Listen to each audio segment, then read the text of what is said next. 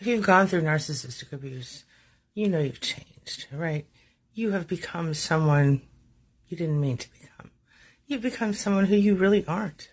But as you go through healing, change starts to come. Change is inevitable.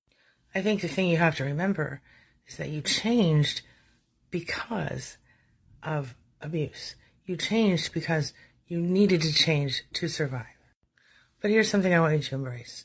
As you go forward, I want you to change intentionally.